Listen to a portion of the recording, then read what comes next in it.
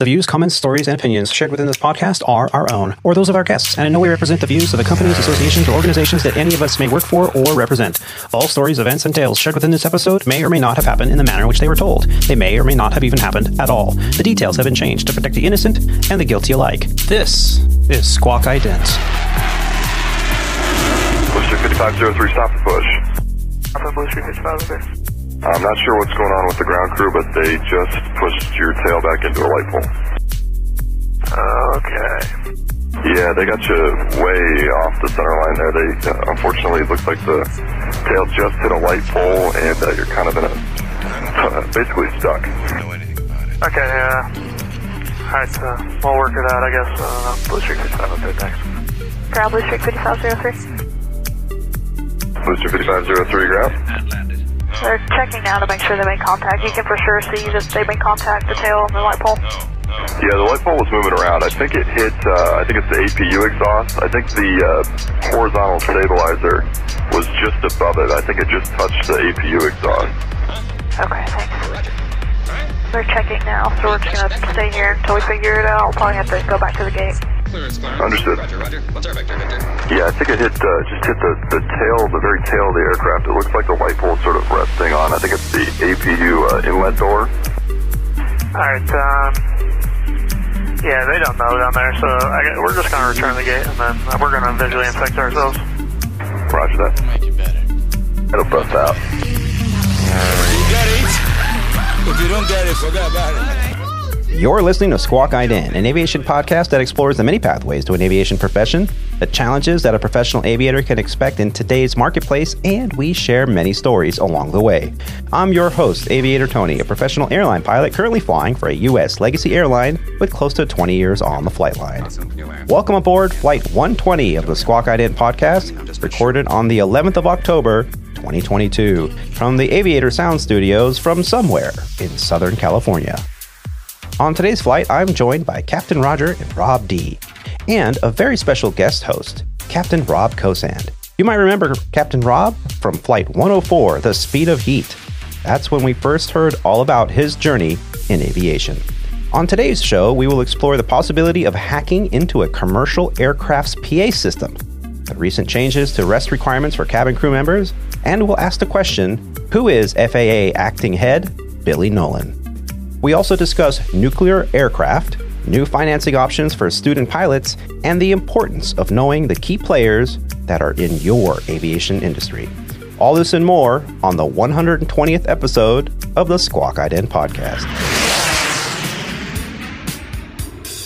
Joining us today is a superb aviator and Squawk Ident podcast co-host. He is a former international professional racquetball champion, a member of the 9G Club, an AMP and avionics tech, an RC aircraft commander, a boat skipper, commercial drone operator, and currently an Airbus pilot for Legacy Airlines. The name we use here on the show is an alias to our employer, a U.S. mainline carrier. Joining us from his home podcast studio, where he is at the tail end of his staycation, from somewhere in Flower Mound, Texas, help us in welcoming our very own Mr. Rob D. Rob, how you doing? I'm doing pretty good. I'm feeling pretty honored to be able to make two podcasts in a row. I know we're all busy and pretty excited to get this one on the way. Yeah, I'm very excited. Very excited for our guest today. And we'll a little bit later in the show, we'll talk about what we've been up to and how we actually got a chance to meet up here in Southern California. Yeah, looking forward to talking about it. Yeah, it's for sure. Good show. And also joining us today is another exceptional aviator and Squawk Ident co-host. He's a professional CFI, II, and MEI flight instructor, a former Embraer 145 airline pilot, King Air instructor, a Dassault Falcon 900EZ and 2000 pilot, and a G650 commander. He is a captain and director of flight operations, a corporate operator as well. Joining us live from his 10-year-old son's Spider-Man themed bedroom, where he's in timeout during this podcast recording. From somewhere in San Diego, California, please help me and welcome me back to the show, our very own Captain Roger. Captain, how you doing? I'm doing well. Just like Rob just said, I'm feeling very proud and honored to be able to make two shows in a row. I think that might be a personal best for me, even if it is from the confines of this disaster of a room that my son will have He doesn't know it yet, but he's got some work to do when he gets home from school today. Yeah, well, you found yourself a little quiet place to record, and thank you for that. Thank you for joining us. Always a pleasure. I didn't tell you guys. I'm kind of hiding also. It's kind of slightly long story, but they're out cat shopping. Oh boy! And I don't hate the cat. Uh-huh. I don't want to have anything to do with them when they get home. So here I am, hiding with the door closed, and this was the only place I could think of. Did you put the scrunchie on the door so they know not to come in and bother you? No, they'll probably hear me in here wondering what in the world's going on. Why are you in Tyler's room? Oh my God! Go away. Well, I thought you had that wild tomcat that was around the neighborhood. What happened to that cat? So the cat, we did have a cat, and the cat died a year ago. Oh, and why are you groaning? That's too bad. The best day of my life. And I'm sorry, I didn't mean to say that out loud on a public podcast. Did I say that out loud? And I really don't like him, and I basically was able to compromise. Yeah. And got a year without a cat. And I've been told that my year of compromise is up. It's expired. Yeah. There you go. Well, welcome back to the fray. Good luck with that. As a cat household myself, I know how much work they are, and I'm sorry. Well, hopefully they picked out a good one. Yeah. Yeah. Well, I'm very excited today, as we mentioned earlier in the show, because today we have a special guest host, gentleman who is returning to the show. The first time we introduced him was on Flight 104, The Speed of Heat. That's when we learned about his journey in aviation and how he came from a very prominent aviation family. Following in the footsteps of his family's decorated journey upon graduating from the University of Oklahoma, he was commissioned to the U.S. Air Force, where he flew KC-135s for the 74th Air Refueling Squadron. He joined Legacy Airlines in the year 2014, where he flew 75s and 76s, and most recently, the Airbus A321 family of aircraft. Joining us from his home in Valencia, California, help me and welcome me back to the show, Captain Rob Kosan. Rob, how you doing? Doing pretty good, Tony. How you doing? I'm doing great, thank you. Really excited. I've been trying to get you on the show. I appreciate it so much that you said, "Yeah, man, I could do it. Let's do this." And in honor of you, actually, I've been meaning to tell you this. A couple of weeks ago, I was on a layover in Maui, and I'm sitting there at the ABC store picking up some snacks, and I went, "You know what? Give me a little tin of those Hula Girls." And you know what I'm talking about? Because I got a bottle of whiskey, and so I got these cigars, and I'm just going to wait until we fly together again. Yeah, and we can enjoy I got mine sitting. All right. There's my box right there. Nice. Always ready to go. Awesome. That is so cool. Wow. How have you been doing? Doing pretty good. Flying the reserve life like we talked about previously. Never know where it's going to go, but making it work for us and finding that balance of get home and roll right into dad mode. Yeah. Well, with a 17-month-old at home, yeah, that's what I wanted to ask you was, how is it being on reserve as, a relatively junior captain that's not quite able to hold a line yet and juggle the needs of the family with a toddler? Definitely challenging. Definitely requirements of forward thinking. Sadly, that also includes being very expensive. So it's definitely to keep the flexibility with the babysitters while on call. You got to bring them in.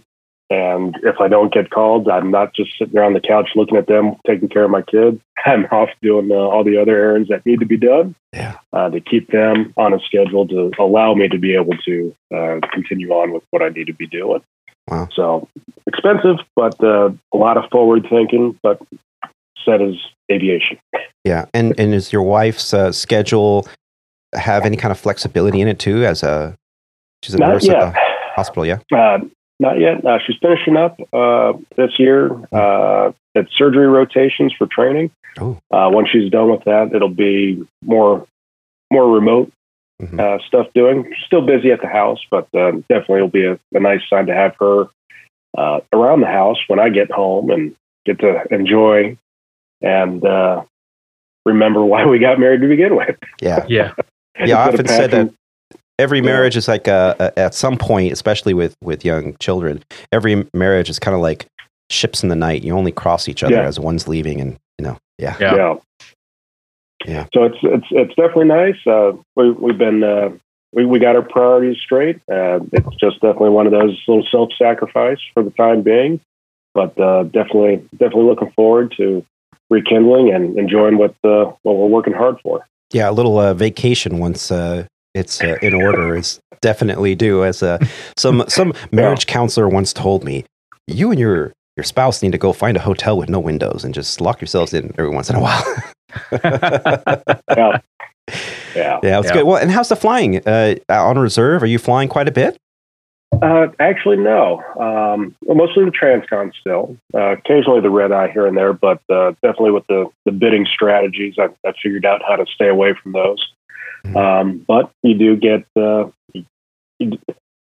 the best word to say in it is sometimes luck catches up to you and you end up doing 4 pretty hard legs in a day. Yeah. Kind of like a regional routing going, this is what I don't remember signing up for this. Right. Multiple MELs, APU and up, all that kind of jazz. Yeah. But standard stuff. Anything exciting happened to you in the past since last time we had you on the show? Nothing magical, just the standard bird strike here or there. But other than that, no real disturbances, no medical stuff, no vaping in the laboratory is always a fun one. Wait, what? Yeah. So there we are. We're at cruise, and I'm on the phone with the number 1 flight attendant. We're trying to get the meal order placed and what we want to drink, and all of a sudden, cabin smoke. CRC goes off. Bing, bing, bing, bing, bing. And of course, I got a cup of coffee in my hand and immediately do what I'm supposed to do. But I actually put my coffee down instead of throwing it. And I go, all right, what's going on? My aircraft. And we get through it. And she's like, I'll call you right back. We get on it. Boom, here's the paperwork. Guy, oh, I'm so sorry. Still doesn't matter because I almost spilled my coffee. It's like that movie Traffic School. If you spill my cup of coffee, you failed as driver. Exactly. So, I mean, that's been the actually most occurring thing that I'd probably say twice a month or so. Really? That's been going on, or at least that I've experienced. And I'm flying probably 60, 70 hours a month on reserve. So that's quite a bit. Yeah. It's a bit, but it's definitely an uptick from years past. Yeah. So, yeah. Well, we can definitely dive into that a little more. Well, with today's show, we were talking about some pretty exciting, I guess you could say, news about the industry. And I really wanted to have you here to kind of get your take on what you've experienced so far here at the Legacy Airlines and your experience flying with all those years in the military and your aviation family background. And your sister is also here at Legacy. So she's, got a little bit of input there too. I'm sure she's told you a few stories. Yep. But before we get to that, let's catch up with Rob. Rob, now you just got back from you're finishing your staycation. Right. And today's the last day of my staycation. Yeah. So what's all that about? Well, I just, this is one of those failed bidding strategies when when you go to bid for your annual vacation. This is one of the weeks that they just threw on my schedule, and here you go. This is what you get. So it actually worked out pretty good because, as you know, we went to Southern California, and I got to meet up with you and take you out to lunch and everything, and we had a good time there. My daughter was my youngest daughter was looking at a school. It's called Chaminade University from actually Honolulu, Hawaii. And they happened to be playing Azusa in Southern California. So we took the trip out there and watched them play, and we got a chance to meet the coach and introduce ourselves and try to get on their radar for possible position on their team as my daughter will be graduating in 2024. So got to meet the coach, assistant coach, the athletic director of the school. So it was a really good meeting, and we were really glad we made it out there. And then I got to spend some time with my buddy Tom. He's one of my best friends. We go fishing all the time up at the Canada. Got to hang out with him for the evening, and then flew back to Texas the next day. So that was that. And then this weekend, we actually flew out to Durango, Colorado, where my oldest daughter is going to attend Fort Lewis College in Durango. It's a Division II school. And we got to watch the team play a couple games and watch a football game, and just got to enjoy the sights and sounds of Durango, Colorado here in the fall season. It's a beautiful area. I'm sure, if you haven't been there, I do highly recommend you go. Oh yeah, take the time and go see it. It's beautiful. Got the narrow gauge railroad that goes up to Silverton, Colorado, and it's just gorgeous this time of year. And great places to eat and shop and hang out. And my daughter's gonna really have a great experience up there. Just Colorado's beautiful, as we all know. Yeah. But spent a few days there and came back yesterday, and here we are. Yeah. Yep. Yeah, Durango's vacation. Beautiful. I used to drive up there from when I was living in Albuquerque. Go up there for skiing and snowboarding. Couple hour drive from Albuquerque. Yeah. Yeah, really nice. So now let me get this straight. You have two daughters. I do. Both will be entering college a year apart from each other. Yes, You're sir. First officer at a mainline carrier. Are you rich? Oh, how the heck are you going to afford two daughters in college at the same time? Well, I'm lucky. Well, my oldest daughter received a scholarship, athletic scholarship. Oh, congratulations! Yeah. So, yeah, that's huge. It doesn't cover the total expense of the school, of the tuition, but she is also getting an academic scholarship, and that's going to cover pretty much all of it together. So just need to find a couple grand here just to kind of, tie in some of the loose end stuff with, housing, mostly for the second, third, and fourth year.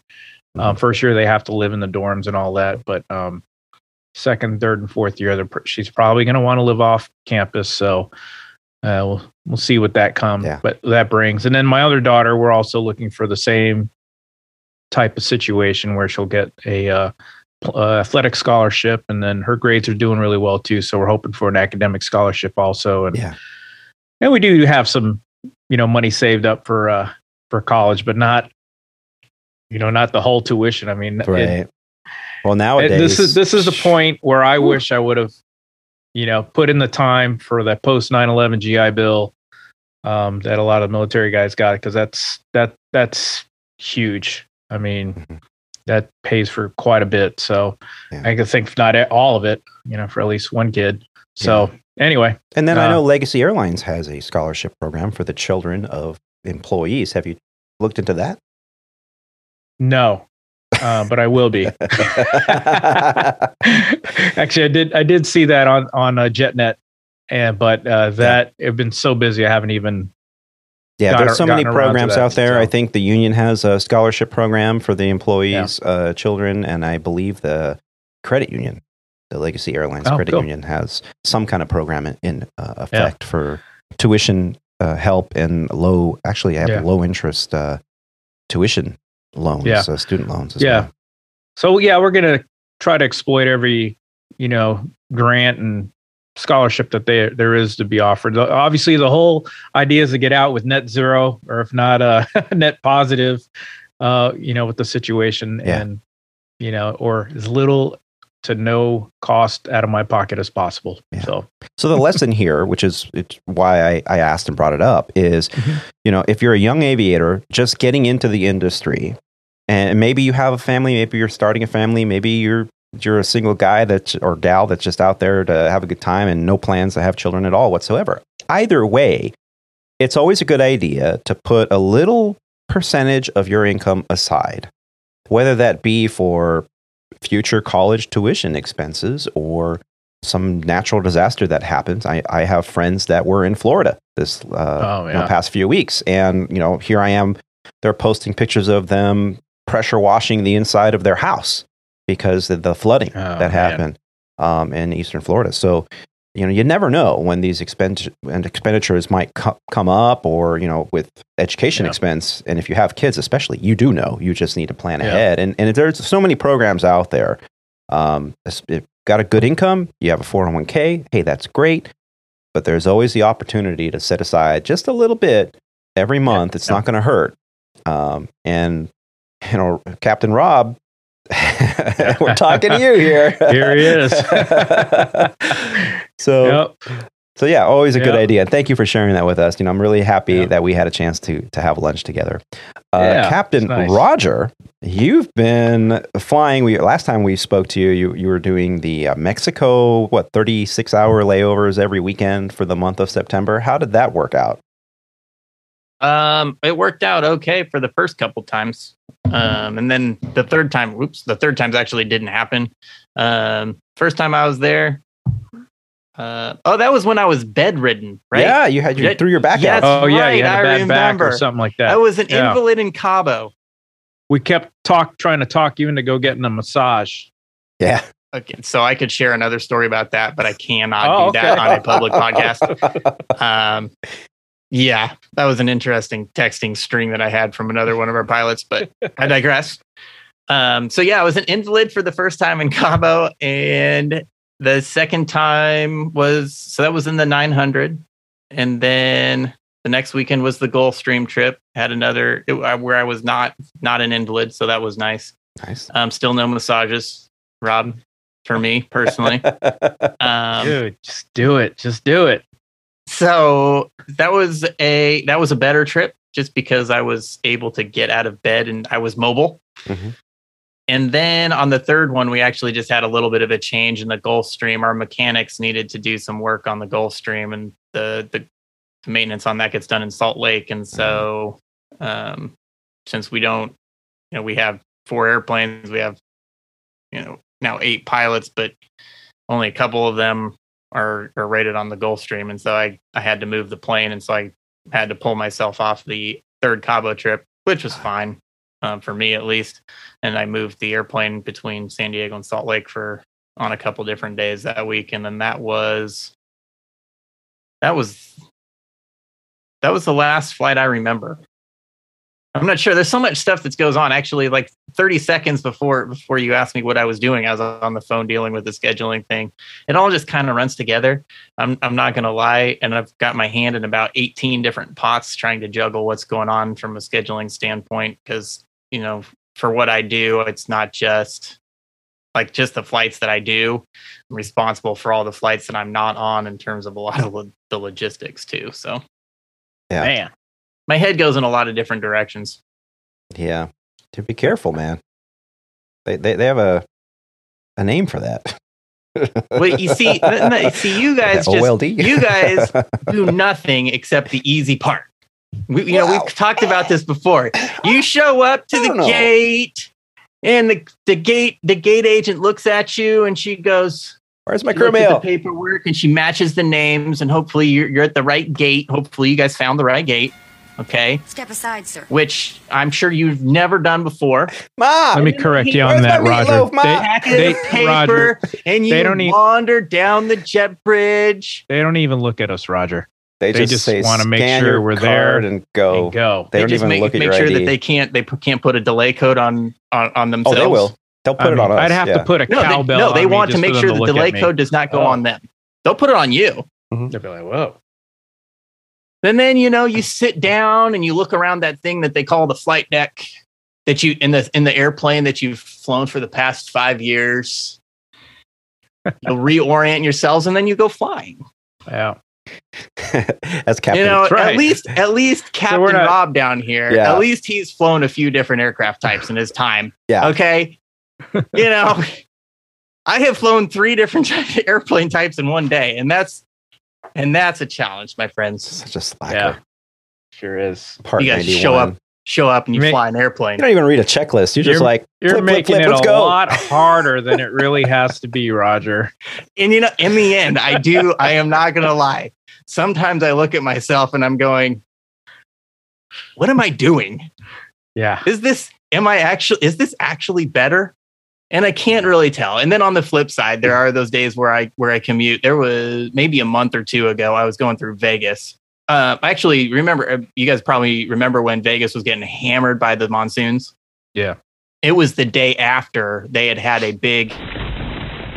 Tony's over there like, what? What? I don't know. It was like the day after one of these things, and the airport was a madhouse. And that day, I was just kind of wandering through, and I'm going, "This is why I don't want to do the airlines, because I don't want to have anything to do with this." And everyone's upset and everything. But You were flying commercially. yeah, I was I was trying to make my way back from Tahoe, and the only way to do it was Reno to Vegas on a connection. And who were you flying on? That was on Southwest. Mm-hmm. Okay, really? You don't want to go down this road?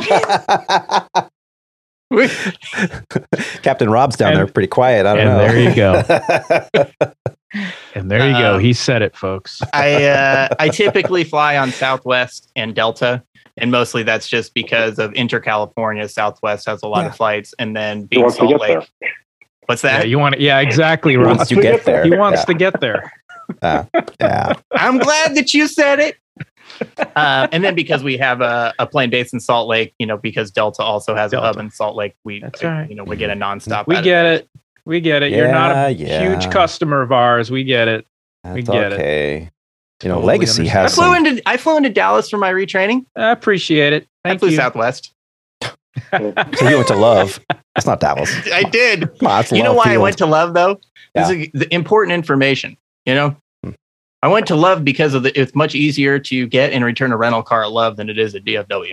Yeah. Yeah. That was why I did it. It Trains really and wasn't. buses, It didn't have anything to do with any airlines. It was the Right. rental car situation. Yeah, and that's Yeah. a trick too. If you're a commuter and you're trying to get to LAX or try to get out of LAX or whatever, and you don't have a time constraint, sometimes flying into Palm Springs and renting a car with a 2-hour drive connected to it is easier Easier than having Yeah. to wait 4 hours to make a connecting flight, which you're going to probably sit in the jump seat anyway.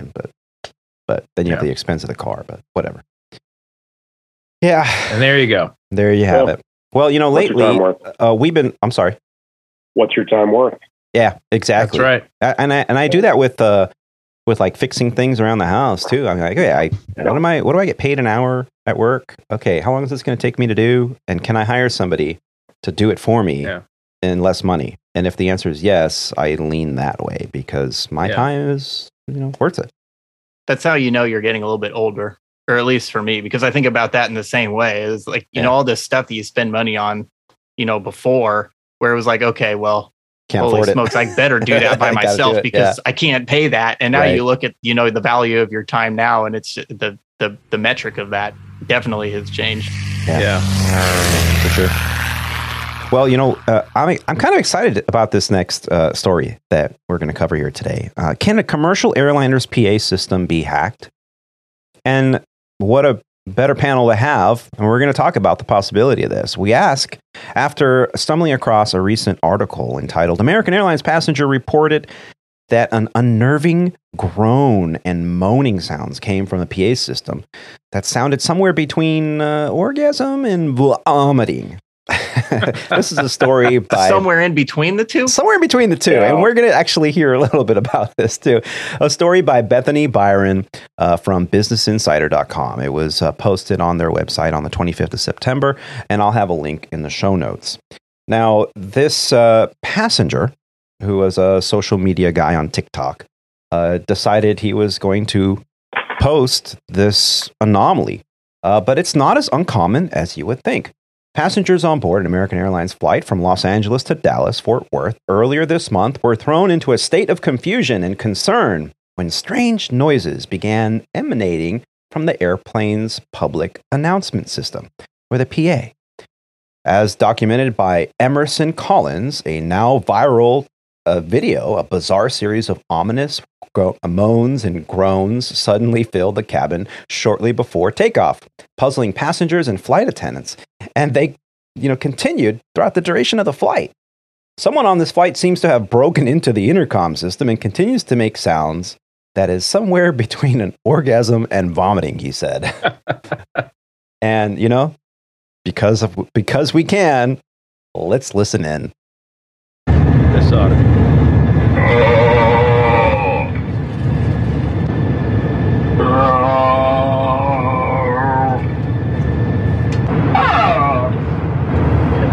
Someone on this flight seems to have broken into the intercom system and continues to make a sound that is somewhere between an orgasm and vomiting. Ladies and gentlemen, we realize there is an extremely irritating sound coming over the public announcements. The flight deck is trying to troubleshoot, trying to turn it off, so please be patient with us. We know this is a very odd anomaly and none of us are enjoying it, so we do appreciate your attention just for a few more moments until we figure out how to turn it off. Thank you.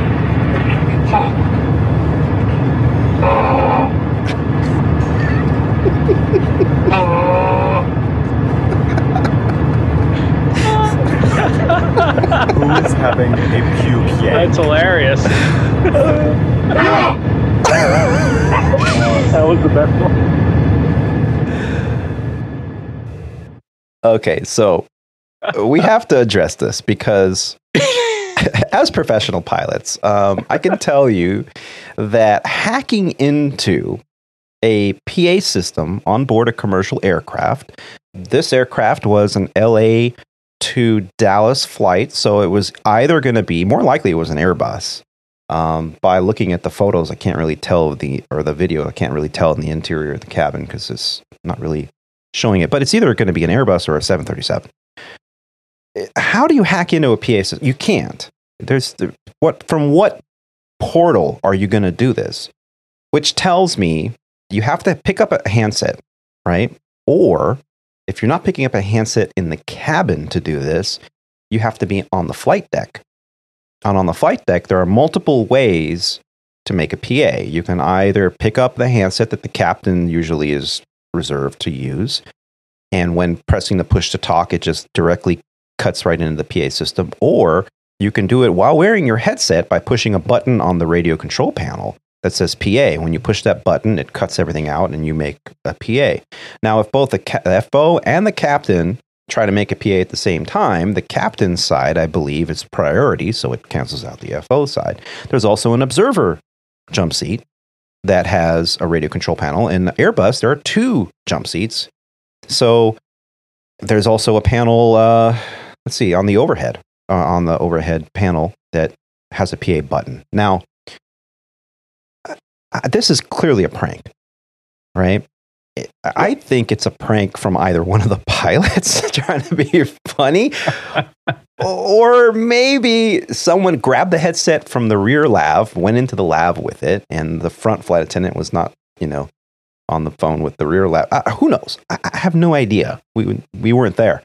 What do you guys think? Is this plausible that someone can hack into the PA system?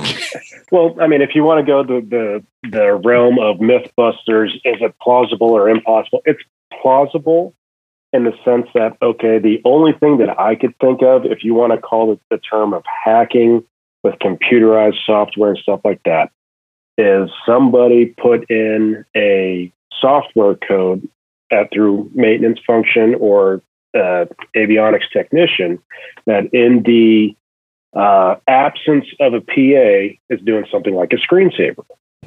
Oh, okay.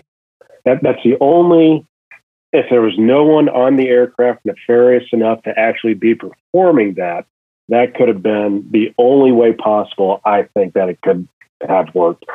Essentially, somebody plugging in a USB drive onto the airplane to then corrupt the PA system when it's not in use. It does this soundtrack.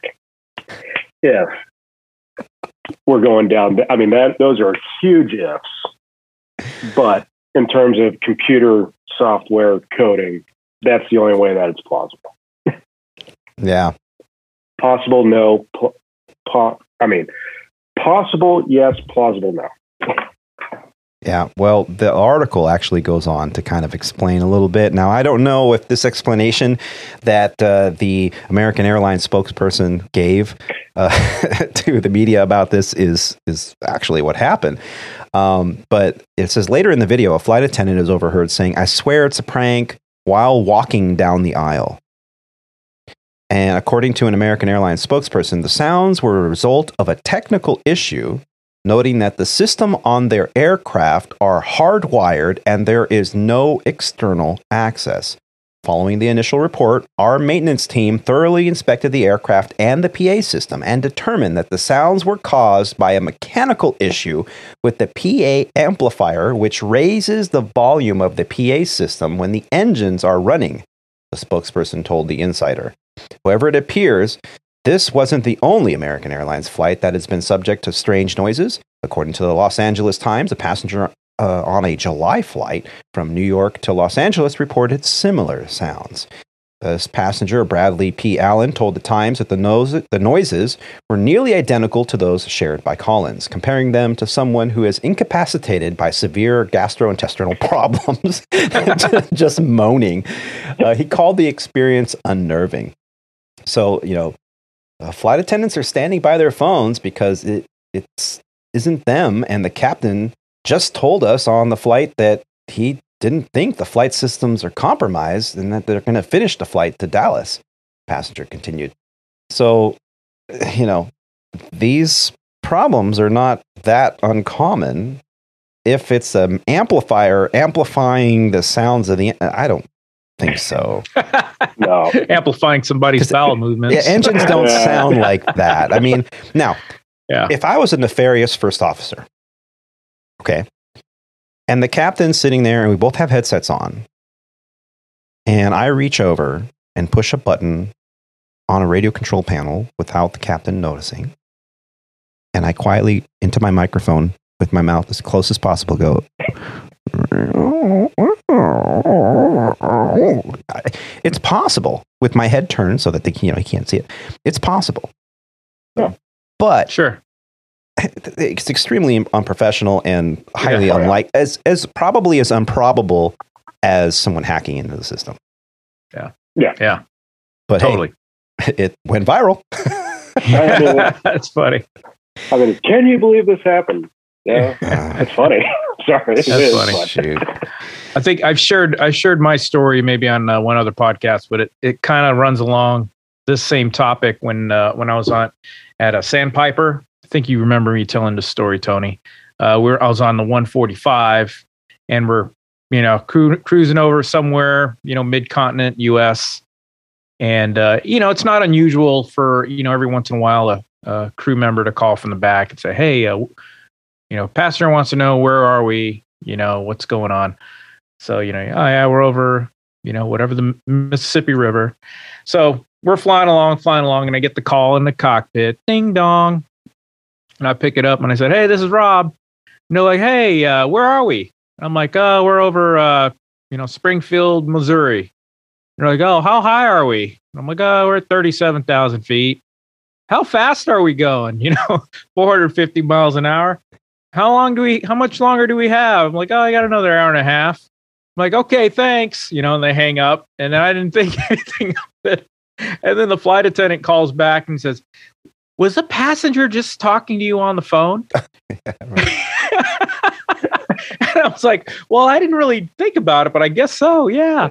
He goes, "Yeah, he just picked up the phone in the back of the, the bulkhead and pushed the button that said pilot, and he just started talking to you." And I was like, "Oh, okay. Well, tell him I said hi." I was just so out of the blue. But we never know who's calling us. All we get is a ding dong, and then you start talking, and you're like, "Hey, this is Sally from the front, or this is Joe from the back," and that's it. Yeah, it's different for sure. Rob, have you ever, Captain Rob, have you ever had an incident like that? Not where passengers just started talking, but definitely, you can have some pretty interesting conversations with the PA system, and that's definitely one that I think we'll all agree we do enjoy it being a closed loop system. to where we definitely need to get certain lines of communication, but at the same time, we can have some fun with it. Yeah. Yeah. Yeah. And we've heard the stories before. Different aircraft have these little hacks where, like we heard of a story back at Sandpiper. I know, Rob, you heard this one too, where a particular flight attendant would go to the back of the aircraft, and while she would be back there, she would pick up the handset and push 2 buttons at the same time, which would then make the intercom system hot without a chime. So then she could listen in on what was being discussed on the flight deck, and without anybody knowing. And then she would go and claim harassment because she was listening in on a conversation. Now, you know, you shouldn't be talking crap at work because everything's being recorded. And if anything ever happens, all your dirty laundry is going to end up on the news because the CVR thing that it's not supposed to be released to the public without it, that's all gone out the window. So trust me, if you tell a dirty joke on the flight deck and after you land, you're going to skid off the runway, it's going to be on CNN and Fox and 6 o'clock news. I mean, it just, so be cognizant of that. And if you just don't care or don't give a shit, then you could say whatever dirty comment, off-color joke you want. But always be cognizant and be aware that, you know, someone might be listening in on your conversation up there. You're not as safe as you think you are. Yep. Roger, have you ever had anything like that? I cannot say that these problems are really something that affects me. Well, back in the day when you were flying for an airline, you were back in the day when you were one of us. An airline, when I was one of you. No, the PA system was not ever. I mean, I never thought about the PA system. I've never heard anything like that. You know, like you guys, I've ridden in the back of a lot of airplanes. I've never heard anything like that. I've never experienced anything like that. Like you guys had mentioned, the first thing I thought was like, this is a closed system. I don't think that it's even possible to hack into it because there's no way to get into it. Yeah. You know, airplanes themselves, you know, with the exception of the recent advent of the internet, that they do have. I mean, nothing on an airplane by design and by purpose and for reasons that we all can kind of figure out, an airplane is by itself unto itself. There is no way to get into it because that defeats the entire purpose of everything. Yeah. And past that, the PA system was never something I really thought about. It was just something that, you know, when I was one of you that we had to do. Right. And soon you guys will have to do it, Rob and Tony, starting in January. Right. We used to have to do that. A couple of the PA, it was like whoever the pilot flying was would have to make the cruise PA. And the first officer used to have to make like the gate arrival PA and the pre-departure PA. And then because they said that was a pilot monitoring, pilot flying. And then when I came over to Legacy, I was kind of surprised to hear that, no, only captains make PAs. And a few captains have said, hey, Tony, you want to make the PAs? And I looked at them like, oh, but only captains make PAs, man. See, that was one of the weird things that it kind of sounded like when, you know, you guys had over there that only the captains are supposed to be making the PAs, which I never understood. Like, what is this like a power kind of thing? Like, and not only that, who actually listens to the PAs? Folks from the tower. I mean, we'll just say there's 150 people in the back of the airplane, probably even more on most of the airplanes now. And how many are actually listening to the PAs? 10? They've cleared us to push back. We'll be departing shortly. Now, this is where you get a little fun because I do have the list of my crew, and I'd say I'll rattle off the names of the 4 flight attendants. Insert Betty, John, Susie, and Kelly. Whoever can tell me the first names of my 4 flight attendants, I'll give you $100. What? Have you paid it yet? None. 0. Not only they have to be listening, but then they need to remember. Well, exactly. But they have little name badges on, so they could cheat and go. But then they would need to go get up and go throughout the entire cabin, and I'm sure that Rob's smart enough to put a time frame on that. Number 4 rarely comes up to the first class, so they never see that. Yeah, number 2 and number 4 So yeah, Rarely we have 4 come all flight the first attendants. class, yeah. Yeah. So number I'll tell 1 you what. and number 3. Next time I'm flying on Legacy, Uh-huh.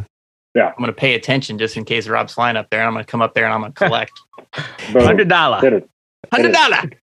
No, In I'll the get form a of a check payable next year. Venmo. Now, here's the truth, Robin. Be careful. This is what's going to happen. Roger will be like, "Hey, can you give me the NS on flight number 1432?" Yeah, exactly. I'm like, "Yeah, sure. Hold on." Screenshot it. Actually, you know what I'm going to do? If I see Rob and I get on the air, I'm gonna need to do this, and I'm gonna get my whole row and everybody around me, and I'm gonna take a cut. So we're all gonna ding. We're all gonna give the names of flight attendants. And I'm gonna take 50% from each one of them. You're like, I like it. Damn, I'm never doing that again. like Now the secret's out, so you can't do that anymore. Yeah. Sorry. for all 7 people that listen to this podcast. You never know. You do never know. I'll gladly pay if it ever happens. Oh, that's so cool. But speaking of cabin issues and cabin crew members, recently, a pretty interesting article. We've been talking about this happening here on the show, that it was inevitable. We saw, actually on the last episode, on the last flight, we talked about this, right, guys? How the rest requirements stemmed from incidents that happened with the Colgan crash in Buffalo years ago. And that changed the way we look at ATP minimums. It changed the way we look at rest requirements. And all these came from that report. Now, the FAA changed rest requirements for pilots, and we no longer have rest requirements under Part 121, which is airline carriers. We now have rest requirements under Part 117. And it's a whole convoluted thing with multiple tables. Are you an international going to multiple theaters, or are you domestic staying in one theater, and all this stuff? And it depends. Like, you have to look at your base time and what time did you start your day, home base time. And depending upon that, a bit depending on the table you look at or which chart, you would figure out how many hours can you fly for that day, and how many hours on duty, meaning from when you an hour prior to departure time, you have to be at the gate and ready to go, to the 15 minutes post-flight, or international, what is it, 20 minutes post-flight. So that's your duty time, the time you're on duty. So if you have a 4-hour sit in the middle of the day, that counts for your duty time. So you have limits to these things. The flight attendants never had that change. They've always been under the original 121 rest requirements that pilots had. And for that, it was, minimum 9 hours of flight time. A minimum of 9 hours of rest. And that could be lowered to a reduced rest scenario of 8 hours, no less than 8 hours. But then within 24 hours, you need to make up for that hour by getting compensatory rest of 10 hours. Now, this whole convoluted thing was a little simpler because there were no tables and charts. It was just a hard rule. But flight attendants no longer have the same rest requirements as pilots. And so what's been happening over the years is pilots are going to the layover and the flight attendants keep going. And then the flight attendants go to the layover, but the pilots keep going. And so you never have there's no overlap. There's no continuous crews that fly together for multiple days. It's very, very rare. But after years of pushing, the flight attendant union finally got it passed. And I think it's in part because of the new acting head of the FAA. It was a hot button topic for him as well. So in a recent FAA rule, it gave cabin crew members more rest by increasing the minimum rest between flight periods from a minimum of 8 hours to a minimum of 10 hours. A great article that I found on this is from 1 Mile at a Time, an article written by our favorite author, Ben Schlappig, on the 4th of October, 2022. I'll put a link in the show notes. And here he talks about all the different work rules. A little bit about the article, and then I'll play some audio. There are all kinds of work rules for airline crews. Minimum rules are generally mandated by the FAA, and the individual airlines can choose to implement more generous policies as part of their contracts. Along those lines, the FAA has today, the day from the article came out, finalized a rule requiring a minimum of 10 hours of rest for flight attendants between duty days. This applies when flight attendants have a duty period of up to 14 hours. If the duty period is longer, they get even more rest. As a point of comparison, previously, flight attendants generally had a minimum of 9 hours of rest, though in some cases it could be as little as 8, as we mentioned. They had a news conference at DCA, at Reagan International. They talked about the rule change. Really, the first I heard of the acting head, Billy Nolan of the FAA. I didn't really pay attention to who's in charge. So occasionally I'll read an article and it's somebody different. But then they asked a question in their Q&A session, talking about disgruntled passengers and what the FAA was going to do about it. And here's what they said. Question from, I'm sorry, Tony. Question about how to handle disgruntled passengers moving forward. Question for both of you. Thank you for the question. Look, we have a zero tolerance policy. We've seen a dramatic, certainly with the mask mandate that has gone away, we've seen a dramatic decline. But we still have a zero tolerance policy. So whether or not it is mask or any other time, if people act up on an airplane and act out of character, we're going to put them on notice and we're going to take action. Our role within the FAA is to protect crews. That is first and foremost for us. We will do everything within our statutory power to ensure that people who do wrong things have consequences for those actions. Sarah.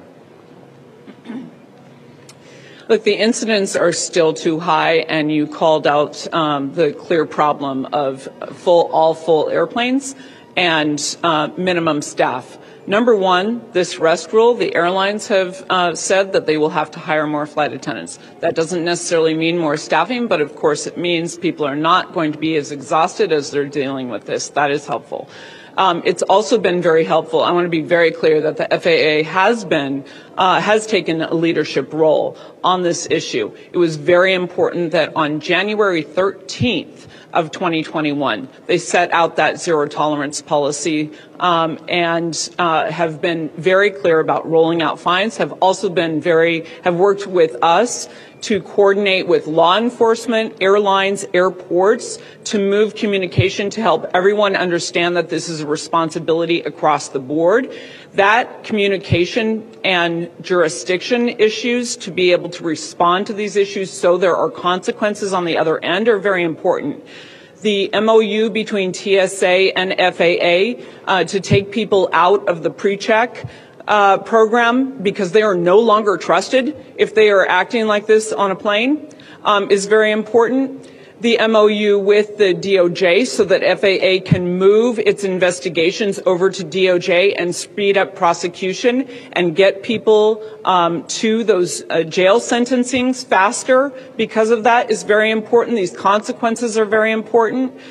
We need to continue to act together, call this out, and make sure that flight attendants are getting the backing that they need. Our union would also say that we want lawmakers to move on a banned passenger list. It is possible to do that with a due process. So we continue to promote that.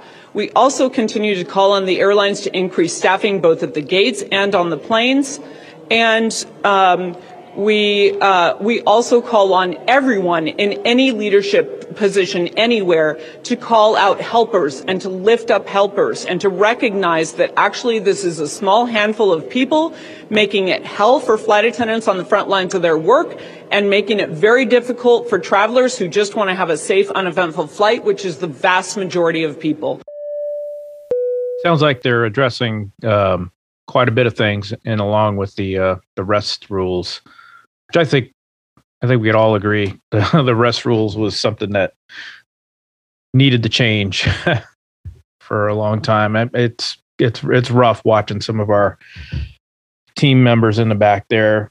You know, there's some of them are so exhausted. Yeah. You know, they just didn't get enough rest, or you know, they're just oh yeah. And then the ones that to protect them, the ones that extend when it comes to that stuff. So yeah, the ones that extend their duty. Oh my, it goes on like for hours, and unlike us, where we have protections in place. That was Sarah Nelson, president of the Association of Flight Attendants, or the CWA.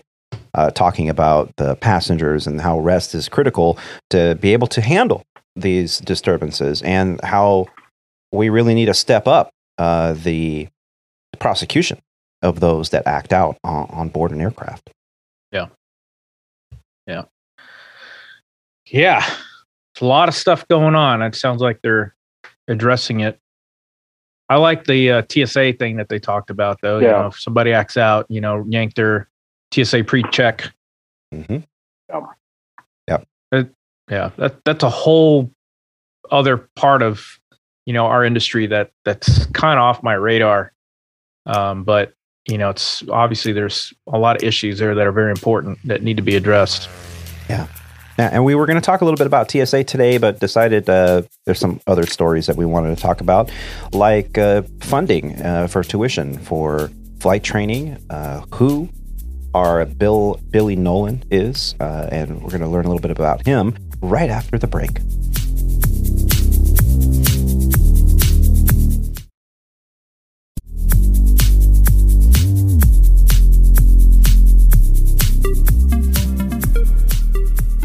All right, ladies and gentlemen, welcome back to the show. Well, we've been talking about the future of aviation lately. We've been talking about the sonic boom manufacturer. We've got multiple legacy carriers that have put in money down for orders. What do you call it when you haven't really made the product yet, but you're looking for money for it? Need money? Options? No. They call it like when something's coming to market and you put money down and it guarantees you'll get one. Layaway? Deposit? Oh, man. Anyway. Options? No. layaway? It's something on the internet. Yeah. I get stuff like that on Instagram all the time. Be a part of it when it comes out. Crowdfunding? Crowdfunding or crowdsourcing? Crowdsourcing? IPO? Yeah. Initial public offering. SPAC? You guys are Reorder? talking. I think it's called crowdfunding or crowdsourcing. But anyway. All right. So lately we've been talking about these options for the technology that is just right around the corner for aviation, and how everything we're talking from biofuels to supersonic jets. We know that there are certain legacy carriers out there that have already put millions of dollars down on deposits on orders. That's kind of like crowdfunding for airlines. That they're going to get options for when the first ones come out. The technology might not be there yet, or they haven't built one yet. It's still under the R&D portion of that particular aircraft, but they're getting in on the ground floor. Well, I came across an article the other day that I really, was excited about. Because it is potentially something that could be the norm. Maybe we don't need Jet A anymore to fuel our aircraft. Could Jet A become obsolete in the near future? That's what we asked when reading an article from the Points Guy entitled, "The Nuclear Power Hyper Sting Could Whisk Travelers from London to New York in 80 Minutes. Article by Matt Blake, posted on the 3rd of October. Again, I'll put a link in the show notes. Imagine flying from London to New York for a lunch meeting and being home again in time for tea. Well, that could soon become a reality for transatlantic business travelers if one aviation designer gets his way. But don't pack your bags just yet. Spanish designer Oscar Viñas claims his latest invention could spirit passengers across the Atlantic at 3 times the speed of sound, making the trip from Britain's capital to the Big Apple in less than 80 minutes flat. The theoretically named Hypersting would not only be twice as fast as London to New York record holder the Concorde, which managed the route in 2 hours and 53 minutes, but it would almost be twice the size. At 328 feet long, the Hypersting would carry 130 to 170 passengers. In theory, it could reach a maximum speed of 2,664 miles per hour. The Concorde measured only 200 feet and could carry only 100 flyers and had a top speed of 1,354 miles an hour. Meanwhile, an average commercial aircraft currently flying at 460 to 575 miles an hour. So there's quite a big difference there. It would mean a trip to London and New York would take about as long as a subway ride from the Bronx to Brooklyn. But will it work? The aircraft's success as the fastest commercial passenger airplane in history lies firmly on the as-yet untested theory of cold fusion via a cold fusion nuclear reactor that would power 2 ramjet engines and 4 next-generation hybrid turbojets. Van Al's claims that his vision for the new dawn of high-speed air travel would be capable of hitting Mach 3.5. Currently, such innovation technology is in the preserve of the military. The fastest aircraft ever to shoot through airspace is the now retired North American X-15, which reached a face-melting speed of 4,520 miles an hour, or Mach 6.7. This happened on October 3rd, 1967, 55 years ago. When will it work? Among a number of questions that hang over the Hypersting's future is one about its financial viability. What are the production costs of such a jet, given the issue that ultimately led to the demise of the Concorde? Van Al's, however, remains bullishly unburdened by the significant doubt over his idea from the aviation community. Let's see here. He was quoted as saying, "The Concorde was a brilliant piece of machinery, a noble experiment, but it put too many emissions in the environment and too much noise over our communities, and was too expensive to operate. The new era of supersonic flight might be just around the corner, but there are challenges to overcome when it comes to flying faster than the speed of sound. The Hypersting is a new concept of future supersonic commercial airplanes," he added. He does admit, however, that supersonic flights will return, but in this case, due to some very innovative systems like the cold fusion reactor, the date of a possible production would be over 2030, and the cost will not be cheap. Now, gentlemen, I have fantastic co-hosts today. And Captain Rob, you've got some experience with military information, as does our own very Rob D. Scramjets, next-gen engines. Explain this to me. What does this all mean? Pretty much the future that you've seen, and it's already being brought out in some movies and stuff like that, especially the latest one, Top Gun Maverick. Scramjet technology has been around since almost the 60s and 70s and 80s and 90s and today. It's continued on. It's utilizing atmospheric oxygen, separating it into fuel, and then burning it yourself. So essentially, you're a tankless engine utilizing atmosphere as fuel. That's just awesome. You have a completely unlimited source of fuel available to you as long as your systems are operating and are able to compress your atmosphere and separation technology to get you to where you need to go. So looking at the past base of nuclear cold fusion to hybrid mix into a jet engine into a new technology that won't be ready for at least another 8 years to unproven and increased safety margins from nuclear, to me, doesn't make any sense. So we're talking about far-reaching here. Yeah, in my opinion. Yeah, so I'm not going to be able to be a captain on one of these things? Is that what you're saying? No. Come on, man. Come on. I doubt it. Highly doubt it. Not at our company.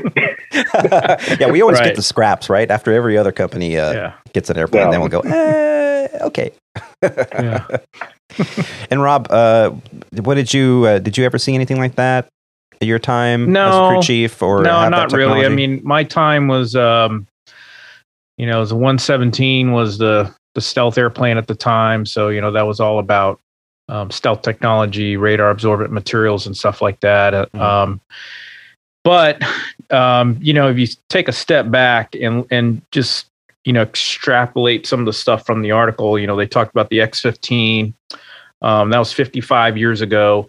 There's a lot of, stuff that happens in secrecy that you don't find out for 10 to 15, 20 years down the road. And, come to realize that, it's way more superior as far as speed, agility, or whatever the case may be when it comes to aviation or even space technology. I mean, look at SpaceX and all that other stuff that's going on in that world, in the private space world. The advancements and some of the stuff that they're doing is just mind-boggling to me. So, stuff that, when you bring all that into what we're talking about today, it sounds like it's, something that's, definitely doable, but, costs and practicality and, is this going to be something that is going to be a, benefit to, the traveling public. I don't know if there's that enough business that goes on between London and New York to justify something like this right now. I mean, of course, I'm not in that industry anyway, or, I'm not in any kind of business as it is. So, I'm not going to spend somebody else's paycheck to do it. But, it sounds pretty cool. I mean, it's something that's, you look at stuff like the what's the big Airbus that everybody's getting rid of right now? Like the A380. Yeah. It's like, look at that side of it. Everybody wanted to build the biggest thing and all, like it just didn't work out because of the practicality of it. Yeah. They're talking about speed and, you're talking about aviation fuel, maybe not needing it anymore. I think it's going to be a while till we're at that point. They're actually looking at, the electric airplanes now, everything being powered by batteries, which the weight ratio though with those batteries and the risk with battery over temp is, I think, too far. The technology just isn't there yet. But it's an evolution though. It's something that's, you got to get through these stages to to get to where you're going. I think it'll eventually happen, but I don't think we'll ever pilot it or be a captain of it. What time frame are you looking yeah. at? Especially when you start talking about cold fusion and everything. If you just look at stuff like that, I mean, is that something that could be used? Well, maybe, except even when you were just talking about electricity and batteries, I mean, we had that in our homes, we had that in our cars, and now it's making its way into aviation.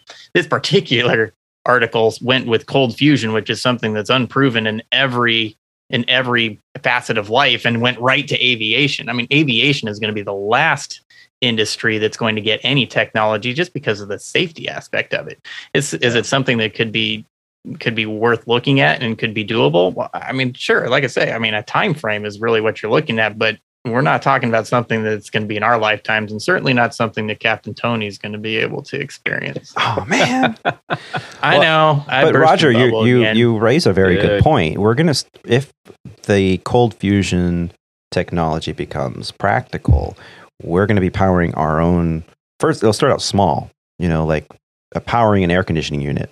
And then from there it'll go to powering cars, and then from there it'll go to powering houses and buildings, and then industrial complexes. And then once the safety measures have been proven and statistically the data is in, then maybe we'll get into the public transportation of any kind, buses, trains, just the airplanes. aspect and thought of, cold fusion as a concept changes the world. Well, if Doc Brown could figure it out, 30 years ago, I think The Saint. Saint. Val Kilmer. Val Kilmer. Yeah. Elizabeth Shue. Great movie. Yeah. With the principle of cold fusion and how it could actually power everything with virtually no downsides. I mean, that's an earth-shattering, changing technology. But yeah, applying it to aviation is going to be the last step, and we haven't even gotten it to power the air conditioner yet. Right. But, between that and I think the biofuel is going to be a realistic next step. We've already seen United had a flight from, I believe it was Chicago O'Hare to Dulles, where the left engine, I believe, was run on 100% biofuel, and the right engine was run on traditional Jet A, with Scott Kirby, CEO of United, on board. And they did it to prove that it was safe, the engines could run off it, and to remove the dependency on the petroleum products by using, those biofuels that you can grow. That, I think, is more realistic in the near future, in the near term for aviation than anything else. Because if you can lower that expense, that means profitability that is unheard of for the airline industry. And trust me, these executives know exactly what they're talking about when they're pushing this biofuel. Yeah, they can put it under the guise of global warming and environmentally friendly and all those little, cutesy unicorns and rainbow statements that they put out to the press. But at the end of the day, it's all about those greenbacks and the dollar. So if they can turn a profit, lower their margins to the point where the profitability is there, that's when it's going to happen. And that's why it's going to happen. So yeah, if you want to invest in something, I would invest in aviation biofuel.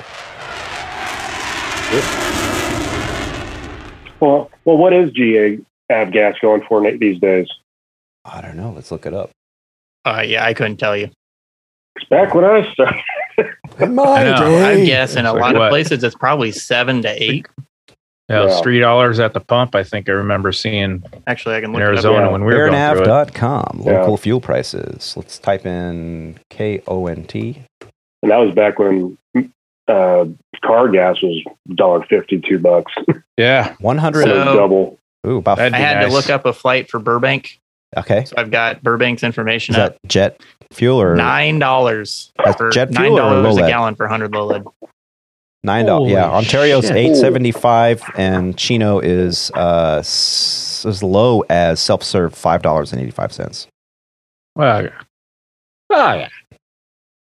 Nice. That's crazy. Self-serve? Self-serve, $5.85 for where is that? Chino. Yeah, that's pretty good. Down the street. Cable's $5.60. That's the lowest. Self-serve at Chino, or Cable Airport. That's 5 miles from me.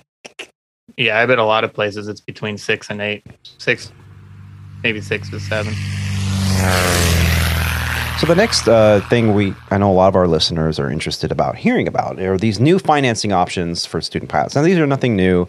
Every once in a while, one of the legacy carriers says how they have financing options available because they're trying to attract people to get into their streamline or their pipeline for pilots. Now, we had a little bit of fluctuation. I know in this month of November, I believe, or December, they're not going to have a new hire class over at Legacy. Did I read that correctly? I don't know if that's just because they're running behind. They don't have enough instructors and simulators and things like that, or what the deal is, or maybe it's just a holiday thing. I don't know. I remember that they were saying they were going to hire an exorbitant amount of pilots this year. In the year 2022, I don't know if they've even come close to those numbers, but I don't think so. Now, how does that translate to those listeners out there that are working on their private, or maybe they're a CFI somewhere, building time, getting their 1,500 hours so that they can come on to an airline carrier and start their career? Well, American Airlines adds new financing options for student pilots, according to an article by Stephen Walker from Simply Flying. And again, I'll put a link in the show notes. The world's largest airlines look to attract more future pilots to its cadet academies. The cost of training to be a pilot is notoriously expensive, but American Airlines is keen for this not to be a barrier to aspiring pilots. The carrier has teamed up with American Airlines Credit Union to provide additional financing options for students accepted onto its cadet training program. Since its inception in the year 2018, nearly 600 cadets have joined the American Airlines Cadet Academy, of which 60 have already graduated from the program. Upon completion, pilots can interview for a first officer position at one of American Airlines' wholly owned regional carriers, Envoy Air, PSA, or Piedmont, before eventually progressing to the mainline carrier itself. The new financing options will provide more aspiring pilots the unique opportunity to enter the flying profession and go on to be a part of what is the world's largest airline by passengers carried and fleet side. Diversifying the pilot profession is important to American. That's why the training programs at American Airlines Cadet Academy cost in the region of $90,000 as part of the dedicated financing program provided by the credit union. Loans of up to $120,000 will be available with low fixed and variable rate options. And they're designed to cover all expenses, including housing and stipend costs. That's where I put up a red flag and a warning. We'll talk about that. Opening up the profession to a wider demographic is important to American Airlines, and providing suitable financing options to access its Cadet Academy is one way it can achieve this. Christina Flores, Managing Director of Aviation Recruiting and Programs, said, "Our work to grow and diversify the pilot profession is well underway. A critical part of that effort is our commitment to find more innovative ways to reach young, aspiring aviators and support them financially and through mentorship on their path to a career in aviation." So the article goes on. I won't bore you with all the details, but as the travel recovers from the pandemic worldwide, the industry sources predict that demand for pilots are going to continue to grow significantly over the coming years, and the airlines risk facing pilot shortage. Well, guess what? Just wait for Christmas, guys. Investing in training and recruitment and removing some of the financial barriers to aspiring pilots are all critical to keeping the supply of pilots flowing. Now, when we talk about diversifying, what they're saying without saying is that traditionally, those that have the financial means and they aspire to be a pilot can do it because whatever reason, mom, dad, grandma, grandpa, they're able to help. Maybe they can afford student loans because they have a previous career and a job, and maybe they own a house and they have a family and they have collateral to get loans and they can start a career. But when you start looking at the ethnic communities and the demographics and the financial resources that are statistically unavailable, that's where you have hurdles in diversity. We've actually heard this many times, even through some of our past guests on this show. I can remember Adelia was talking about all the hurdles that she had financially, and being a female trying to break into this industry, and some of the terrible advice that she got throughout her journey. And we were all sitting here shocked with our jaws dropped, going, "They told you what?" So shocking. And all of us have daughters. So, to hear that as a father, as a dad, it kind of hits you in the gut, and you don't ever want your kids to have these hurdles. So we here at Squawk Ident always try to encourage all of the listeners out there. If you're listening and regardless of what you think might be hopeless, you got to try. There are options now for finances. Now, I said red flag earlier, and before I release this out to you guys for your input, I want to talk about that. I had the opportunity to go to a flight school in Arizona that 10 months from zero to hero, right? And they said, "Oh, you're going to get a loan. You can't work because it's 7 days a week and you'll never know your schedule. We're preparing you for the airlines.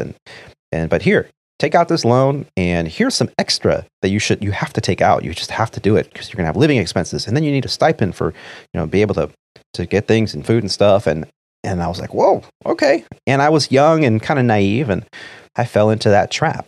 Now, I am very happy to announce that in the past few months, finally, after close to 20 years, my student loan is no more.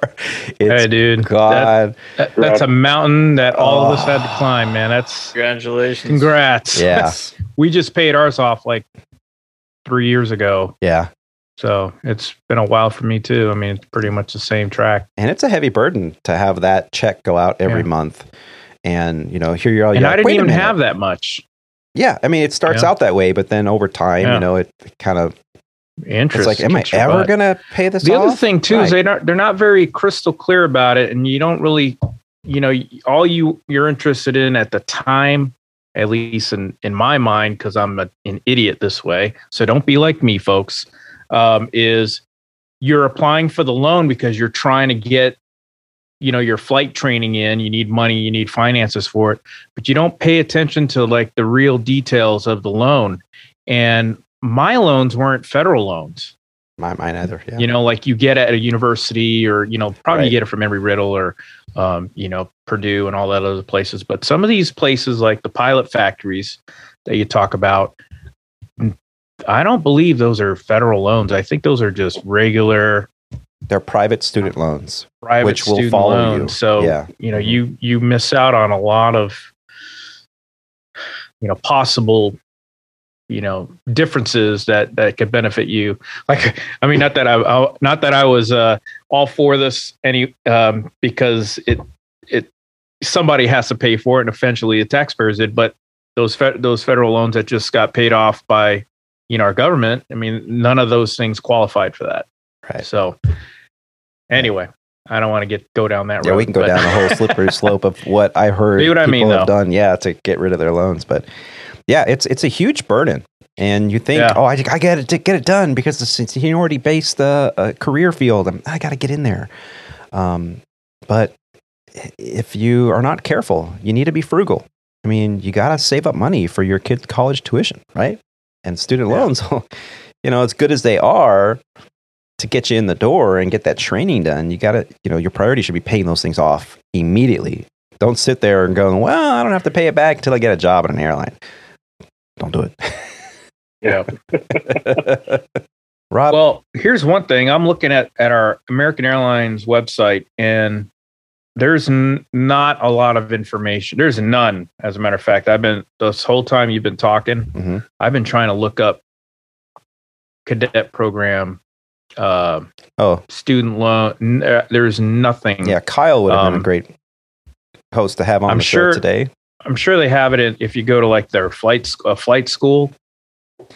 They probably have that stuff on their websites. But if you go to like the American Airlines, there's nothing here that even talks about. Well, I'm sure that partially from an American Airlines standpoint or from a legacy airline standpoint, that probably on the mainline side of things, there's not going to be a lot of information on the cadet programs, because I doubt that the people that are searching for that information and that need that information are going to legacy websites. Yeah, the website is aacadetacademy.com. But that's the thing. That's the point I'm trying to make, is that if you're trying to go into the industry and you have no connections at all, you see an airplane that says American Airlines on it, you're probably going to go to American Airlines website and say, how do I fly for American Airlines? And there's nothing in there that says, we have a cadet program from zero to hero. And when you click on it, it says pilots for careers. It takes you to the pilot credentials website that makes you apply for a pilot. Yeah, I'll put a link in the show notes. It's aacadetacademy.com, at least the American Airlines one. I know United has one as well, Delta as well. So they all you just have to kind of dig a little bit, and my advice is dig into it and start making emails and phone calls, and you can find out about it. The AA Cadet Academy, which we've been talking about it from this article, it launched in 2018, and it's partnered with CAE in Arizona and Coast Flight in Texas and in California. That's the name of their flight academy, Coast Flight, to provide students with the training, financing, and mentor opportunities required to become a pilot. You can also contact those organizations and find out a little bit more about the cadet program. If you send the show here at Squawk Ident an email through our website, and you are inquiring about the Cadet Academy, I will find a link. I will find an email, and I'll get that back to you. Just send us an email privately, and we'll do our best to get you the information out there as a listener. The programs are there. You just have to. It's hard to get into them. We've actually had an episode. It was a relatively long episode on the cadet program. We had one of their recruiters on the show. It was about a couple years ago, wasn't it? And we talked about what they're looking for. We actually had some cadets on the show with us. We should probably do a follow-up, I think. for a future show to see their progress and see if they're actually flying the line now. They probably are. So yeah, there are financing programs out there. Now, Roger, you were talking about interest rates and how that's kind of become an issue. What did you mean by that? Well, I guess I don't know a lot about this because I'm fortunate enough that I'm past this stage, and I'm fortunate enough that the cost of getting your pilot certificate when I did it is a whole lot less than, or was a whole lot less than it is now. Yeah. And I, from an interest rate perspective, I wonder about that on every level that there is, more so related to, and you guys probably have thought about this to a substantial degree as well, but for my kids, living where 3 of us here today live in Southern California, how are my kids going to be able to do all this stuff? Because the costs of things have increased, and the cost of borrowing money, while historically low for about the last decade, is now going up, and now we're borrowing larger sums of money. And specific to this particular topic, in aviation, the same thing is going to happen. And so my recommendation to a lot of people, I think that there's more programs that are coming out, like the quote unquote ab initio programs, where airlines or some sponsor, but primarily airlines, are going to actually, pay for a majority of your training. Because as soon as I hear the word finance, I mean, Tony, you brought up danger. Finance to me screams danger. You are getting yourself into a hole before you even started. And I think that there are an increasing amount of airlines worldwide, both domestically and internationally, that are actually looking at this going, if we want to have anybody to fly for us, we are going to need to help these people, because otherwise our bottom line is going to be hurt. And just like whether it's scramjets, biofuels, or pilots, in the end, the almighty dollar is what's going to dictate what any of these airlines are going to do. If you can get into a JetBlue program, because I think that JetBlue had one. I just read something maybe 2 weeks ago that Mesa Airlines is buying a whole bunch of airplanes and then renting them out for like $25 an hour or something in order to. So it looks like, judging from Tony's reaction, I'll send you the article on that, because I was briefly looking at it, and I'll send it to you. And then basically it's this pipeline to get you into, in this case, Mesa Airlines. If you're going to do these kinds of programs, you are going to need to sign some paperwork, because it's not like you can just do, I'll just use a Mesa program. I doubt you're going to be able to sign paperwork and get all these benefits of a Mesa program and then jump ship and go fly at SkyWest, or whatever, just as an example. But you get anything that you can do to avoid that word finance, I think, is going to help young budding aviators, because things in life now are just, it's insane how much things cost, and the cost of borrowing that money, that cost of financing, is going to really become a hindrance. And while all 3 of these people sitting here with me today will love to go on their soapbox about getting paid more, a lot of that money is then going to get siphoned off to making those student loan payments, like Tony just said, for not 1 year or 5 years, but you're talking decades. And because, like I say, when you start talking about borrowing $100,000 to $200,000, which is what it's going to take for a lot of people now, and you're paying 7 to 10 to maybe even 15% on those loans, that's going to be an eye-opening, sobering, depressing experience. And so, again, like I say, I think now and in the future there will be more programs that are probably offering programs that they're footing a more of that cost, just because, and if we want to get people in these flight decks in another decade or two, people aren't going to be able to afford it if we don't help them. And I guess that's just my 2 cents. Admittedly, it's a somewhat uneducated 2 cents, but just the whole concept of financing with interest rates doing what they're doing now is, it scares me for for me to a small degree, for my kids to a huge degree, and for all the budding aviators out there, it kind of by extension. And yeah, that's a good point. And Captain Rob, your training came from many of our previous guests talked about how they either joined the Air National Guard or, they were in the Air Force or they went through some kind of military training, which really, you're giving yourself to the service of our country. And I just want to stop for a moment and say, first off, thank you for your service. It's always an honor to speak with you, both about your past and the military time you spent and your whole family, for that matter. But that training that you get from it is just so valuable. You're serving your country. You do it because you're there to serve, but you're getting a lot of training if you can get into an aviation program like you did.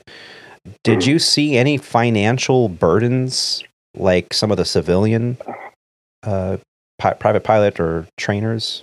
There definitely is, and I'll say it from the standpoint of it's not necessarily monetarily downsides to it. Not to say that sacrifice to the service of one nation isn't something awesome to be able to do. It does incur its risks. There are times when stuff has to be done, and you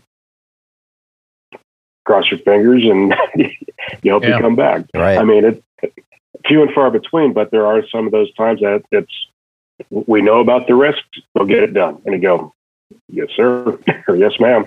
We'll do our best, and you press forward with that. So the challenges are a little bit different. The skill set is, I don't want to say different or the same, but the level of responsibility thrust upon young aviators is immense, especially at young training levels, and definitely builds up your confidence level and builds everything into the profession that aviation does create. Not necessarily high speed, but definitely someone that's always thinking about all the realms of possibilities, all the options available to them, and to be able to make a decision where one needs to be made. So, military side, you don't incur the financial responsibilities. However, you do incur a lot more other unknowns and possibilities that won't dissuade you from doing stuff, but just a different path to get to the same result. Yeah. Yeah. So unfortunately, there's no such thing as a free lunch, and especially when you're talking about, the expertise and the skill it requires to get to the point to fly an airliner is not cheap. Just like the cost, with ticket prices, I always kind of rolled my eyes. Even now, even though I'm not in, an airline pilot, ticket prices, like, does the general public have any idea just how much money it takes to get an airplane into the air? It's not a cheap thing. It's not something that unfortunately, the world is not fair and not everyone's going to be able to afford it. But in order to get a plane into the air costs an immense amount of money. Yeah. There's not a lot of margin either. There's not. Nope. Well, like we were talking about, just the price of fuel alone. One of our C-level people have said that for every penny of jet fuel, it's $40 million a year. The operating budget increases. Yep. Yeah. So every penny more that we pay for fuel is. Yeah. Wow. So, and thankfully, at the time being, we haven't been doing the fuel surge pricing or additional fuel surcharge for our ticket pricing. But when the next round of economic analysis comes around and where we have to make the proper ticket adjustments, it's going to be for that fuel surcharge. It really will be. Yeah, I highly recommend that everyone buy a ticket today because, you know, we're spending more than ever. We're spending more than ever on paying for pilots, right? At the regional level, especially, these guys are, you know, walking on the street making six figures within a year or two. It's amazing with all these bonuses they're getting. Now the flight attendants are getting more rest, which as we heard the president of the flight attendant union say that they're just going to have to hire more flight attendants, which means more expense. Well, that. And now fuel costs and operating expenses and all this stuff. Guess who's going to pay for that? It's not going to come out of the wallets of the executives or the company or the shareholders. It's going to be coming out of the customer. They're going to have to pay more to fly in the future. It's just inevitable. And now with inflation, what is it? 6.5 up to 8% increase in inflation this year. Yeah. Those ticket prices are going to go up quite a bit. So buy your ticket now. Yeah. Well, Good idea. It's also one I also implore people to kind of do the math as well. I mean, just from a standpoint of if you're flying on an RJ with 75 seats, multiply your fare by 75. What do you think the pilots are getting paid? What do you think the flight attendants are getting paid? How much is gas? How long is the flight? How long is the ground crew getting paid? Right. How much for the mechanics? How much is the payment on the aircraft? What's the insurance? And you go, that's only one flight on one day at this time frame, and going, how are they even in business? Landing fees, gate fees, landing fees. You know, all this operational expenses. Planes do not make money on the ground. And they got to turn that thing and get it in the air. The people that run the website, the people that run all the apps and the technology and all that equipment that it takes. Credit card sales. We have a fantastic opportunity for you today on this flight. You can get 50,000 bonus points or bonus miles. If I hear that PA one more time, just one more time. We're a credit card company with airplanes, you know? Well, that's when I press and hold the PA button and you get these loud and annoying sounds coming over. Yeah. Nice. Ding. Well done. Well played. Nice segue. That was fantastic. Thank you. It all comes together in the end. Speaking of old man, do you know who the key players in your industry are? And I think it's important. You know, we talked about interview strategies recently on a couple shows ago. We were talking about, hey, before you go for an interview, know who the CEO is, know who the IT person is, or the chief operating officer, the financial officer, all these positions in the company. Know the stock price. But that doesn't, mean anything about me flying an airplane. Well, yeah, we know this, but if you really want to work for a company, do your homework, do your due diligence, so that when you go for that interview, you might pass the technical portion like flying colors. And really, what are they looking for? Do you have the minimum requirements of flight time and experience? Yes, you do. All right, check. Do you have a good personality? Can I sit next to you on a trip and not want to kill you? Are you an asshole? I mean, this is really what they're looking for. And if the answer is, that you have a good personality, okay, check. Then they want to see if you came prepared. And can you imagine how it would suck if you technically were proficient, if you passed the sim event and you got through all of it. And then in the HR portion, they ask you who the CEO is of the company. And you're like, I don't know. Oh, thank you for coming in today. You can try again in 6 months. I mean, that would suck. So knowing this stuff for an interview is important. But I wanted to go beyond that. Do you know who the key players are in your industry? Earlier in the podcast, I mentioned I didn't even know that we had a new acting administrator for the FAA. Now, does that affect me directly? No, not really. But it's probably a good idea to kind of know who these people are. They're pretty important. Everybody knows Buttigieg, the transportation secretary. Hey, that's great. He's on the news like every other day talking about this and that with aviation and with the railways and all this stuff. And that's great. By the way, my hat's off to the railway workers for their contract.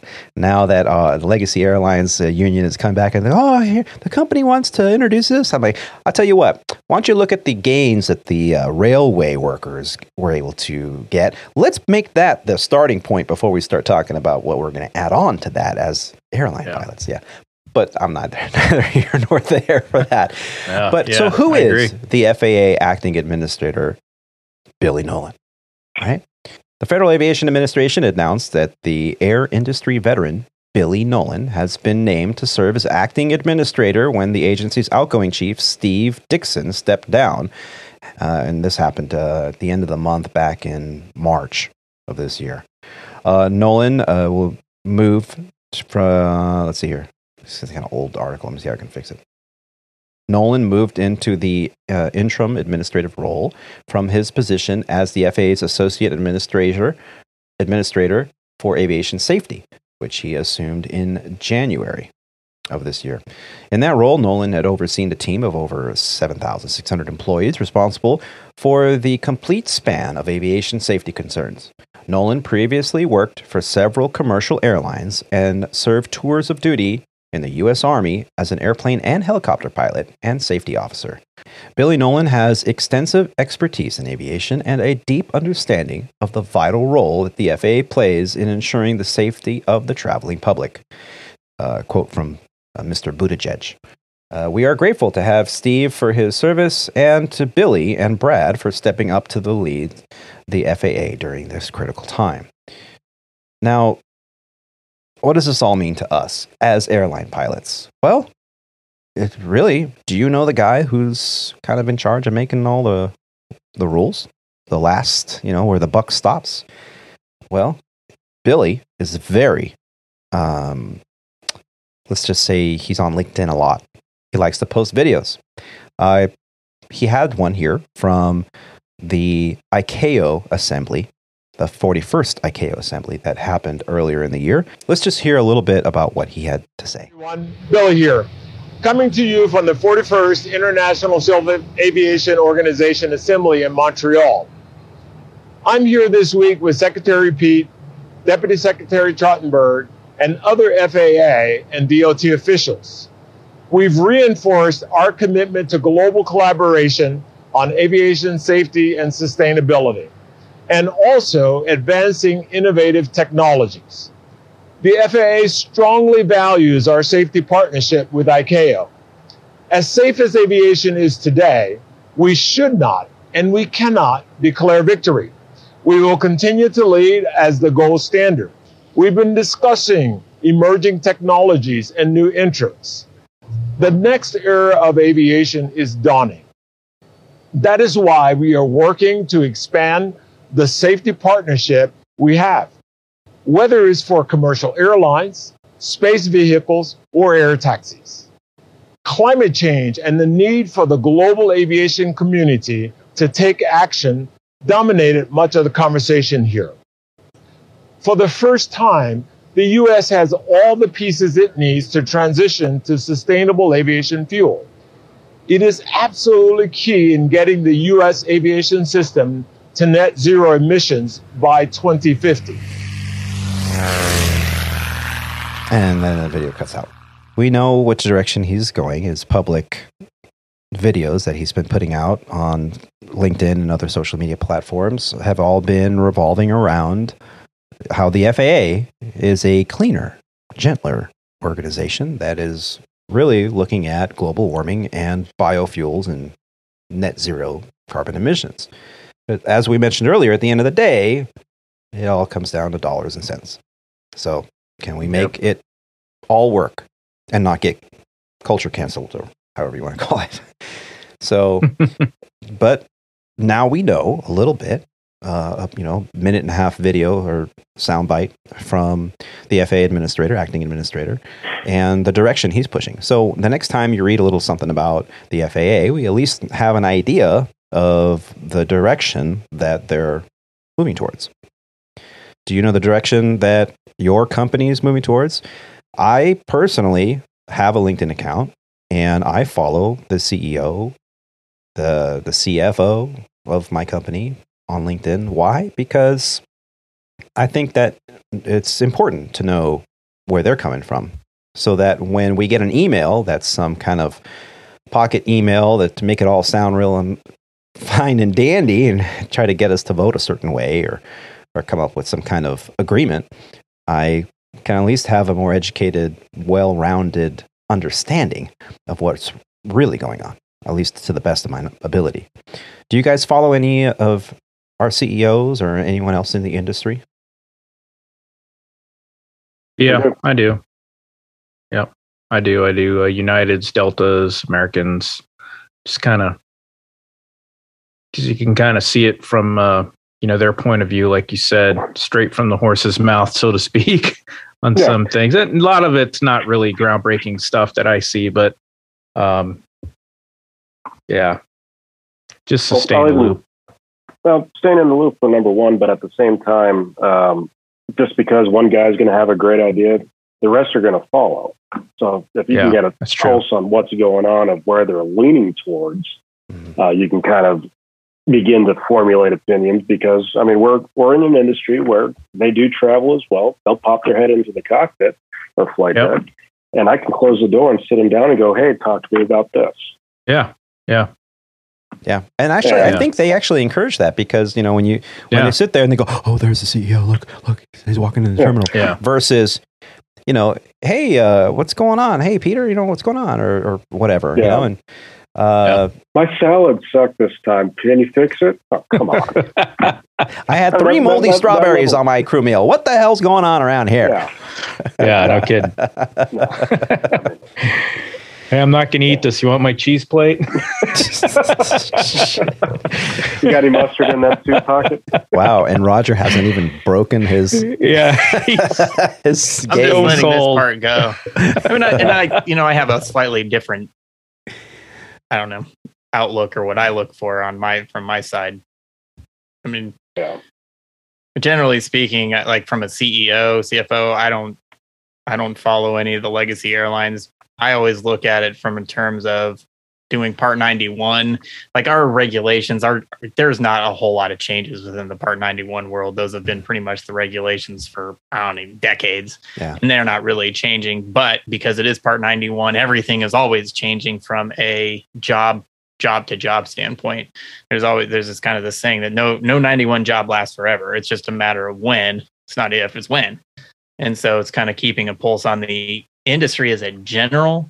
You guys have a union that negotiates pay for an entire pilot group, or even multiple unions, or really one big union that does a lot of stuff for a whole lot of pilots. We just kind of are, we're a group of 6 or a group of 8. Are we getting paid similarly to what the guy down the street is making? Because all that needs to be done on our own behalf. So that's kind of what I kind of keep track of. What is a daily rate for a contract pilot? How much does training cost? Something that you guys probably don't really ever think about. How much is the cost of your recurrent training? Do you know? That's something that I kind of have to keep track of, because if you do go your own way and become a contract pilot, you're now responsible for the cost of your own training. And so that's going to then dictate into how much you're going to charge on a daily rate, because if you're going to shell out $50,000 for recurrent training, you're starting $50,000 in the hole before you even work. And so it's those kind of general questions that I do that I more pay attention to.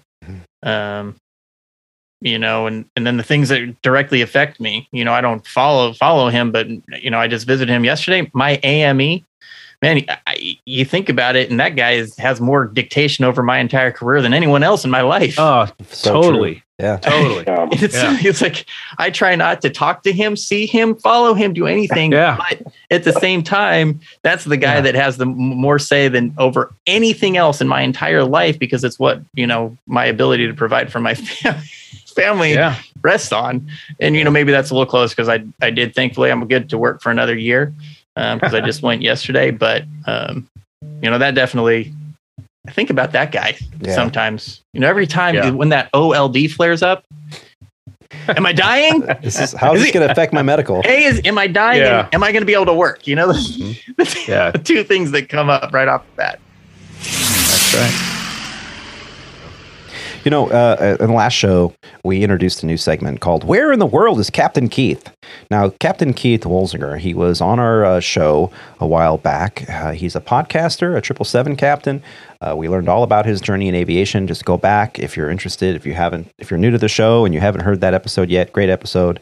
And he has a podcast Keith, come on, just record a new one. It's only been a few years. Let's do it. he travels around the world for his job, for his career. And he likes to frequent on these long layovers overseas. He likes to frequent some of these music spots, and he would interview musicians from around the world. I really found it so interesting. The world of klezmer music, actually. And last week, or a couple weeks ago, whenever we recorded the last podcast, actually it was more than that, but he sent in a video on his layover in Milan, Italy. And we just really enjoyed seeing his layover. They're so different than our layovers, being over in Europe. Well, where in the world is Captain Keith today? Yeah, well, Captain Keith's in Germany. Yeah, he's in Frankfurt. And he has sent me a little something. I haven't even seen it yet. Let's find out. Hello again, Squawk Ident friends. Captain Keith here. This time coming to you from my layover in Frankfurt, Germany, where we lay over in the town of Mainz. Mainz is an old town with lots of quaint streets, exquisite architecture, fountains, and a lovely day like this, people were out walking their dog, and everybody was out just enjoying the day. First order of business, though, was stopping off for some coffee. My choice at the little coffee shop here was an espresso to get started. Thank you. If you need more milk, then... Okay, thank you. And after espresso, of course, the next thing to do in Germany is stop for at the pretzel stand. Taking in a pretzel, lots of varieties, and we continue walking on toward the riverbank. Lots of gardens, parks, and again, some more great architecture on the way down to the river. Here we see the Gutenberg Museum building, very nice, and walk through one more park, and then we arrive at the river. So this is the Rhine River, one of the main rivers in Germany. And we take it back, walking through this town square once again. And some more of the cobblestone streets. And stop again for another cappuccino at another coffee stand. Oh, looks so good. Before we moved onward to dinner, where chicken schnitzel is the order of the day. Ooh. And I'm also a train nut, so we had to stop at the train station and look at some trains going by. This is a high-speed intercity train called the ICE, or they call it the ICE.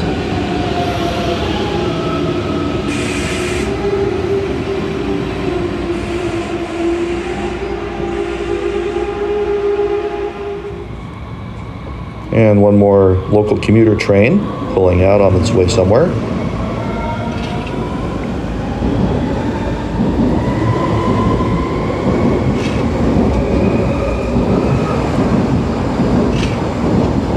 And the last thing I'll show you is the ringing of the church bells. Well, that's my layover in Mainz, Germany.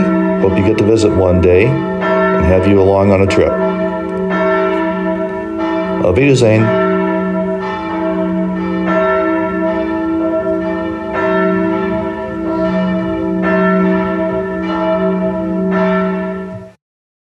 That was cool.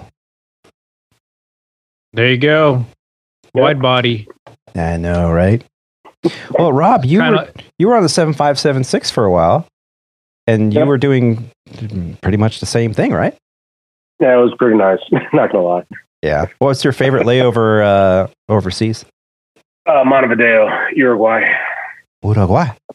And why is that your favorite? Time zone changes, minimal. Still very European, but it's also South American, so a little combination of everything.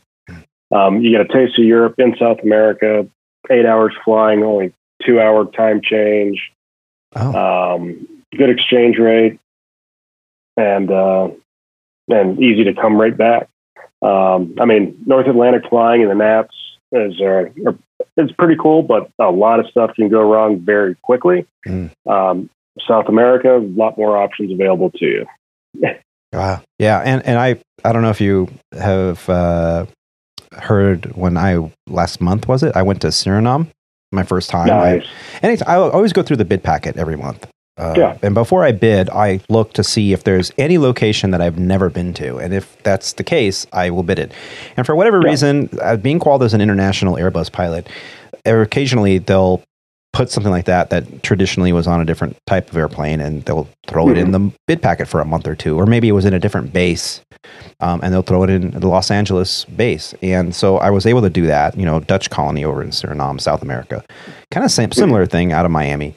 But yeah, I can only imagine. I really look forward to doing that kind of flying in the future.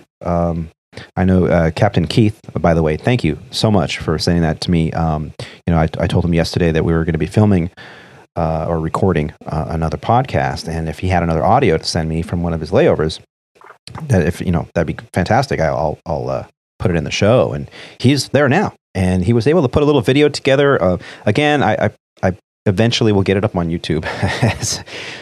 Time is fleeting very, very quickly here in the household of the Aviator Tony. But yeah, eventually I'll get all that stuff on YouTube so that the viewers from the YouTube channel can see really cool stuff. And thank you so much for putting that together on such quick notice, Captain Keith. Thank you. And Captain Rob, thank you for sharing your experiences also. Those are so cool to hear, and it kind of motivates us pilots like Rob and I that have been flying now for the mainline carrier for 4 or 5 years, and been doing kind of the same flying over and over again. It's kind of starting to get a little bit routine, and to hear those kind of experiences really does make us appreciate the job. I'll definitely say, given the option, Rob, you're Texas-based. You get the opportunity to go down to Lima. I'm domestic, so I don't do any of that stuff. You will pretty soon because they're combined and everything. Yeah. But I mean, besides the all-night flying down and back to Lima, that's a very close second to favorite destinations. Yeah, I spent a lot of money in Lima. I bought a lot of alpaca, baby alpaca. That's an awesome place to go. Cool. That's all I can really say. Yeah. And Captain Keith, every time I see him, he's like, when are you coming to the 777? Like, to be a FOB? Whenever a few of you guys retire, we'll make it there. There you go. All right. Well, I got to get going. All right. Go Padres. What? Go Padres. Go Padres. Is your son home from school? Is he going to have to clean up his room now? No, he gets out in another hour and a half. Okay. Well, You're gonna go easy on him. What was that? I'll go easy on him. All right. Guys, have fun with the new cat. Yeah. Oh, yes. I'll take and send you a picture of Mia, Tony. Yeah. Thank you guys so much. It's great to join you again. I appreciate it. And go Padres. Later, Roger. Thanks, Roger. Take care, guys. Rob, good to see you again, man. Always a pleasure. All right. Take care. So, yes. Well, now that the Legacy airline that we work for, the three of us work for, has put in order, and we have hard orders coming in of the new Airbus A321 XLR, extra long range. There is going to be some international flying done. I probably am guessing they're going to go out of Charlotte. I can't see them really going anywhere else. Charlotte to maybe Iceland or who knows where. Philly's well, so what I've heard of. Philly, yeah. Yeah. So I don't know if I want to trek across country to pick up a flight that goes, But, hey, the opportunities are there. Yeah. Well, the final thing I wanted to talk about, on a positive note, that every year in October, we're allowed to wear a tie that is different than the normal uniform tie. And I know at Legacy Airlines, they're pretty strict about it. They used to be a lot more relaxed, but now they're like, oh, you got to wear the uniform tie, no novelty ties. You can only wear like a Christmas tie or a Thanksgiving tie on those days now. I don't know the exact dates you're allowed to wear holiday ties, but for the entire month of October, if you participate in the Stand Up to Cancer organization, you can purchase a pink tie. And I've been wearing my pink tie. I always contribute every year. It's the least I can do. I have friends, I have coworkers and pilots that have struggled with cancer, and it does affect your ability to fly. We will soon have on the show a returning guest who will tell us all about his experiences. I'm excited about that. Captain Kevin, looking forward to that. But it's a very, very serious thing that is just really, it's becoming more and more prevalent, I think. Like every other day I hear, hey, did you hear about this person? Did you hear about that person coming down with cancer? I have one of my good friends' wife just got the notice that she went through her treatment and she is now cancer-free. So congratulations to Joanna. Congratulations. But it's been nearly 6 years that American Airlines has been partnering up with Stand Up to Cancer. And it has made its single largest donation. American actress and singer Mandy Moore joined American Airlines and SU2C to launch this year's campaign. We can do great things when we stand together. With support from American Airlines, Stand Up to Cancer is closer than ever before to achieving its mission to make every cancer patient into a long-term survivor. Through this incredible collaboration, we are pushing cancer research to new heights. Doctors and scientists, American Airlines team members, patients and their families all working and standing up to move progress forward. So get on board and stand up to cancer with us. When you make a donation of $25 or more to Stand Up to Cancer, you'll receive 25 bonus American Airlines Advantage miles for every dollar donated. When you use your American Airlines Advantage MasterCard credit card to make a donation between $25 and $10,000, you'll get 50 bonus American Airlines Advantage miles for every dollar you give until $1 million has been donated. Go to standuptocancer.org/American Airlines.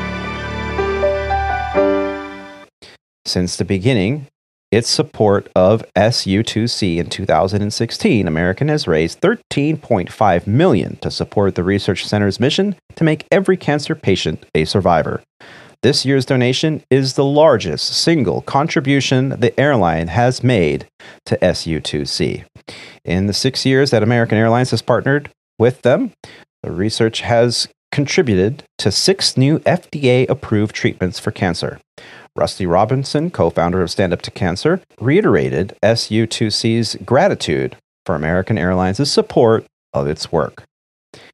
And if you are in any of the airports that American Airlines services and you look up on some of the reader boards behind the gates, you'll see our very own Captain Kevin Elmore standing right next to Mandy Moore. And I've been meaning to ask him, dude, is that photoshopped or were you really standing next to Mandy Moore? Because that's pretty cool. I'll put a link in the show notes for this particular article from Simply Flying Magazine. Yes, our very own Kevin is standing right there next to her. You can watch the little YouTube video. But yeah, I think it's very important. If you have the ability, now every airline pilot in the country is making enough money where they can at least give like $20-25. My very own brother-in-law's name is on the Stand Up to Cancer livery. I made a donation when that airplane was being designed and came out. First time I flew that airplane was pretty cool. I FaceTimed my entire family when I did the walk around. It took me a while to figure out where the name was. When you look at it from afar, it has the Stand Up to Cancer logo on the side of the Airbus A321. And the letters are actually made up of all the names of either cancer survivors or people who have died from cancer or have had cancer or what have you. And all the employees had an opportunity with a small donation that they could put a loved one's name in there, and they send you an email showing you the aircraft with a little circle on the fuselage to show you where your name of your loved one is. And so I had, at least a guide. It took me a while, but I found it, FaceTimed the whole family. Everybody was in tears. And it just, what a just sobering experience to fly, to be at the controls of an airplane like that. And it's just a gesture, really, but it means a lot to so many. So I just want to take an opportunity to point that out, that there is American Airlines is doing great work. Yes, it is. I flew that aircraft about let's see, I got it up here in July, and it was really neat to get up close to. I think it was the first time I ever flew that aircraft to tail number 162AA or nose number 894. Oh, cool. Yeah. But it was really neat to get right up close on it and then actually be able to read the names and see the delivery on it. It was really neat. It was really a nice way to honor those individuals. Yeah, absolutely. Now it's I think my grandmother's name. We put it up on there. Cool. Behind 2L door is where hers was written. Haven't yet been able to fly it, but yeah. Well, it you see it around quite a bit.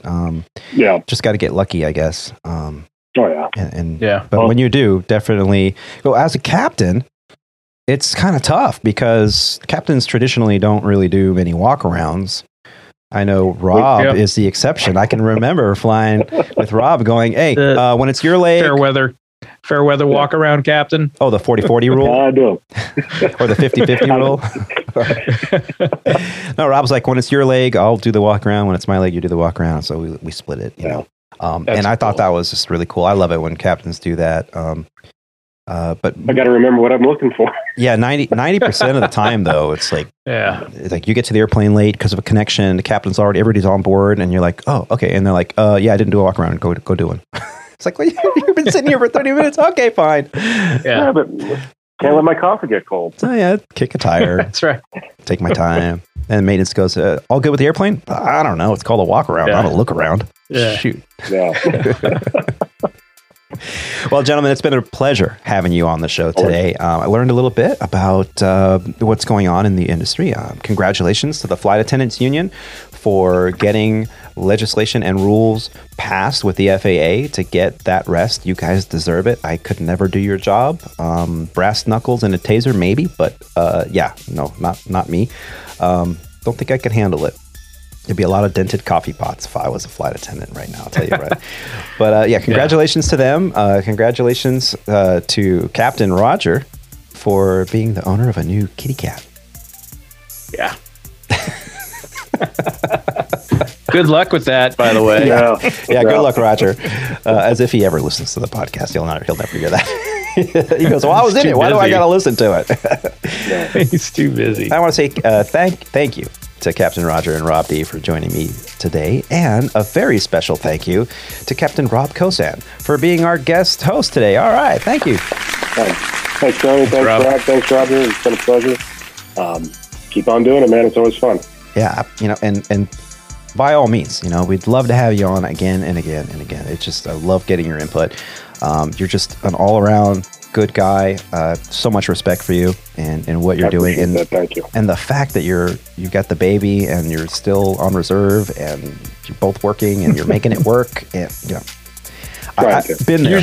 Usually when the baby's down, that's when I take my nap too. And we've probably taken away your nap. So it's all right.